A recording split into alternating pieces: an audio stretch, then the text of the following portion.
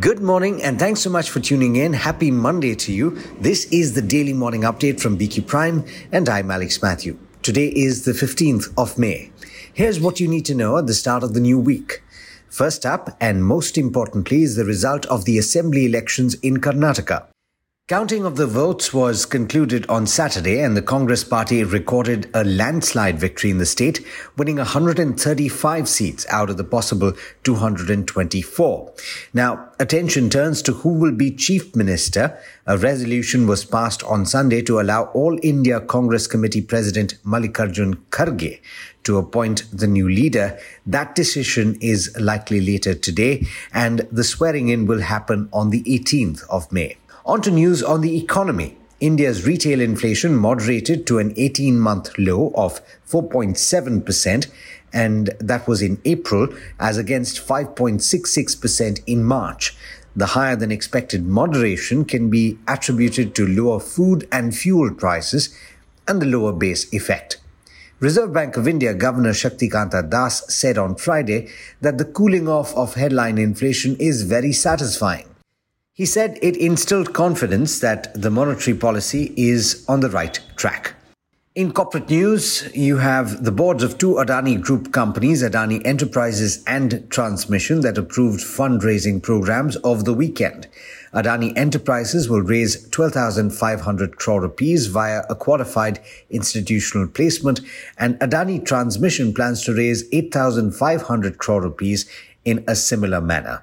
Both the companies will seek approval from their shareholders for the fundraise and ancillary actions by way of a postal ballot process.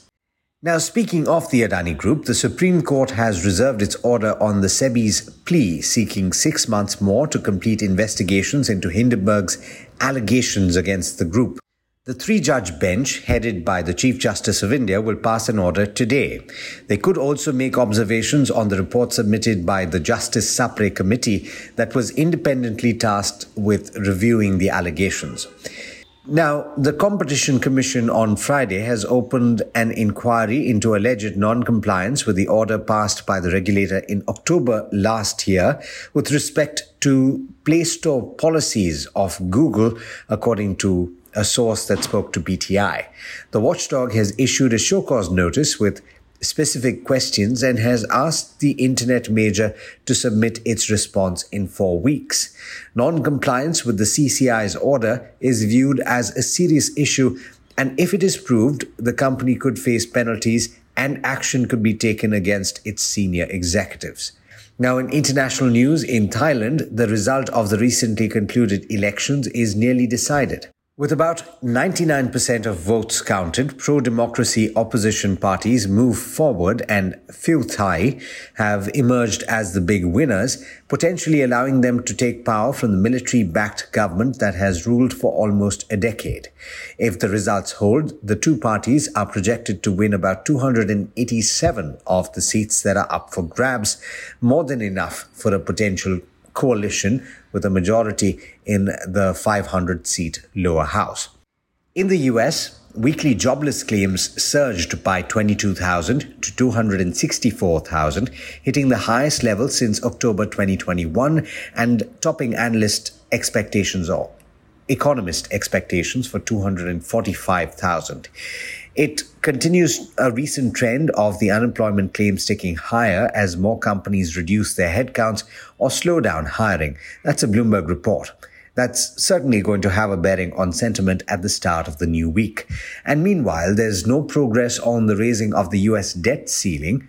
Treasury Secretary Janet Yellen has warned that the department could run out of money as soon as the 1st of June or in the weeks after that. In international markets, US stocks ended marginally lower on Friday, and this morning in the Asia-Pacific region, we've got a mixed start with 2 of the 3 early rises trading lower. But all of the attention in the Indian equity market will likely be on domestic factors. Niraj Shah is joining in to tell you more. Morning, Niraj. Is the Karnataka election result going to be the big impact to watch out for in the market today? Good morning, Alex. And frankly, I wouldn't say that it's only Karnataka elections which might have an impact on the markets. If anything, the markets had anticipated this based on not just the exit polls, but the general feeling beforehand. Be that as it may, we are seeing banks looking okay, and FIs being continuous net buyers for 12 days. They bought another 1,000 crores on Friday, which is a bit of an antidote. But I would suspect that we'll still have a week of weak bias, if you will. And very likely that there could be some bit of a pullback because of, well, maybe the sentimental impact around Karnataka elections. I may be wrong there. But also just the nature of the overbought sense of the markets, right? We've been doing really well, both globally and locally for the past few days. There's also this talk about some bit of probe on 3 large brokers. And, usually these things tend to have an impact which is fairly large. So let's wait and watch. But amidst all of that, just for today's session, even if there's a bit of a gap down or a small downtick, there are a bunch of stocks which will still do their own thing. And it's a long list, so let me quickly get to that. So Tata Motors will clearly stand out on the positive side.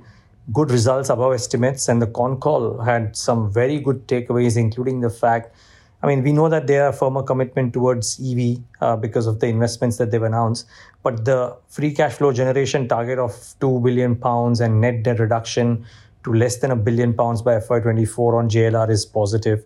They've mentioned that they intend to go auto net debt free by FY25 through CFO and through sale of non-core assets, including a stake sale in Tata Tech, all of which should be taken positively by the market. So I suspect that Tata Motors could be a good one in the session today, despite the markets. HPCL could be the other one, which could do okay. The numbers were largely above estimates on almost all counts, including net profit. But more important, there's the key point, which is EBITDA margins as well as the revenues.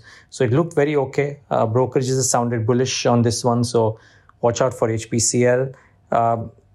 Watch out for some weakness into 2 large names, Avenue Supermarts. The numbers seem ho-hum. In fact, a lot lower than otherwise. Store additions were healthy, but everything else seemed okay. Remember, the stock is languishing at the same price since August 2021, and just goes to show that there has been a bit of a disappointment in performance as well as the valuation correction that has happened. So that is something to watch out for. Colgate-Palmolive is no different. Disappointing numbers, if you will. You could argue that the net profit is above estimates and the EBITDA margins are above estimates. So in that sense, it's okay. But the volume picture not looking that great. And with this, the 5-year, sales CAGR is just 4.5%. The stock has been languishing as well, 3% up in the last 41 months. That tells you a story. So suspect that this one too, maybe it has a good reaction because of the outperformance in the quarter, but the volume numbers were not that great, and that might hit the stock. Let's wait and watch. On the flip side, DLF, strong numbers, decent guidance as well. They've normalized pre-sales guidance is 11 to 12,000 crores versus 8,000 crores done. Net debt reduced quite significantly as well. Net profit up 40%. So all in all, decent performance. Naveen Fluorine, fabulous performance. Revenues up 70%, EBITDA margins up nearly 600 basis points, PAT up 81% in a quarter like this. Quite stunning, really. It deserves the premium multiples. Can it last there? Remains to be seen, but I suspect that the reaction will not be negative here despite the valuations. Texmaco didn't have a bad quarter either. Revenues up 87%, PAT up to 36%. So decent going there. VST Tillers, extremely strong show. Revenues up 48%, PAT up 82%. They have guided to a revenue of nearly 3,000 crores in 26-27 versus the FY23 numbers of 1,000 crores. Just goes to show the kind of strength that the company believes. And there's an interview that we've done some time back wherein they justify the kind of guidance that they're giving. So watch out for that. And good numbers for Ami Organics in the spec chem space along with Naveen, but bad numbers for Lakshmi Organic Industries. So maybe that reacts. Just very quickly, I know we've gone for long, but very quickly, just a couple of other things. Adani Enterprises will raise 12,500 crores via QIP, so that will be important to monitor. Total Gas, Transmission and Green Energy move out of the ASM framework, so that will be important to monitor. And Reliance, the big boy, the Delhi High Court has upheld the arbitral award in favor of the company in the $1.7 billion gas dispute, and that could propel the stock today. So watch out for that as well.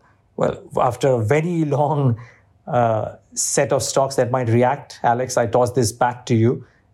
Listeners, have a good day. Thanks, Niraj. And as always, thank you all for listening in. This is Alex Mathew signing off. Have a great day.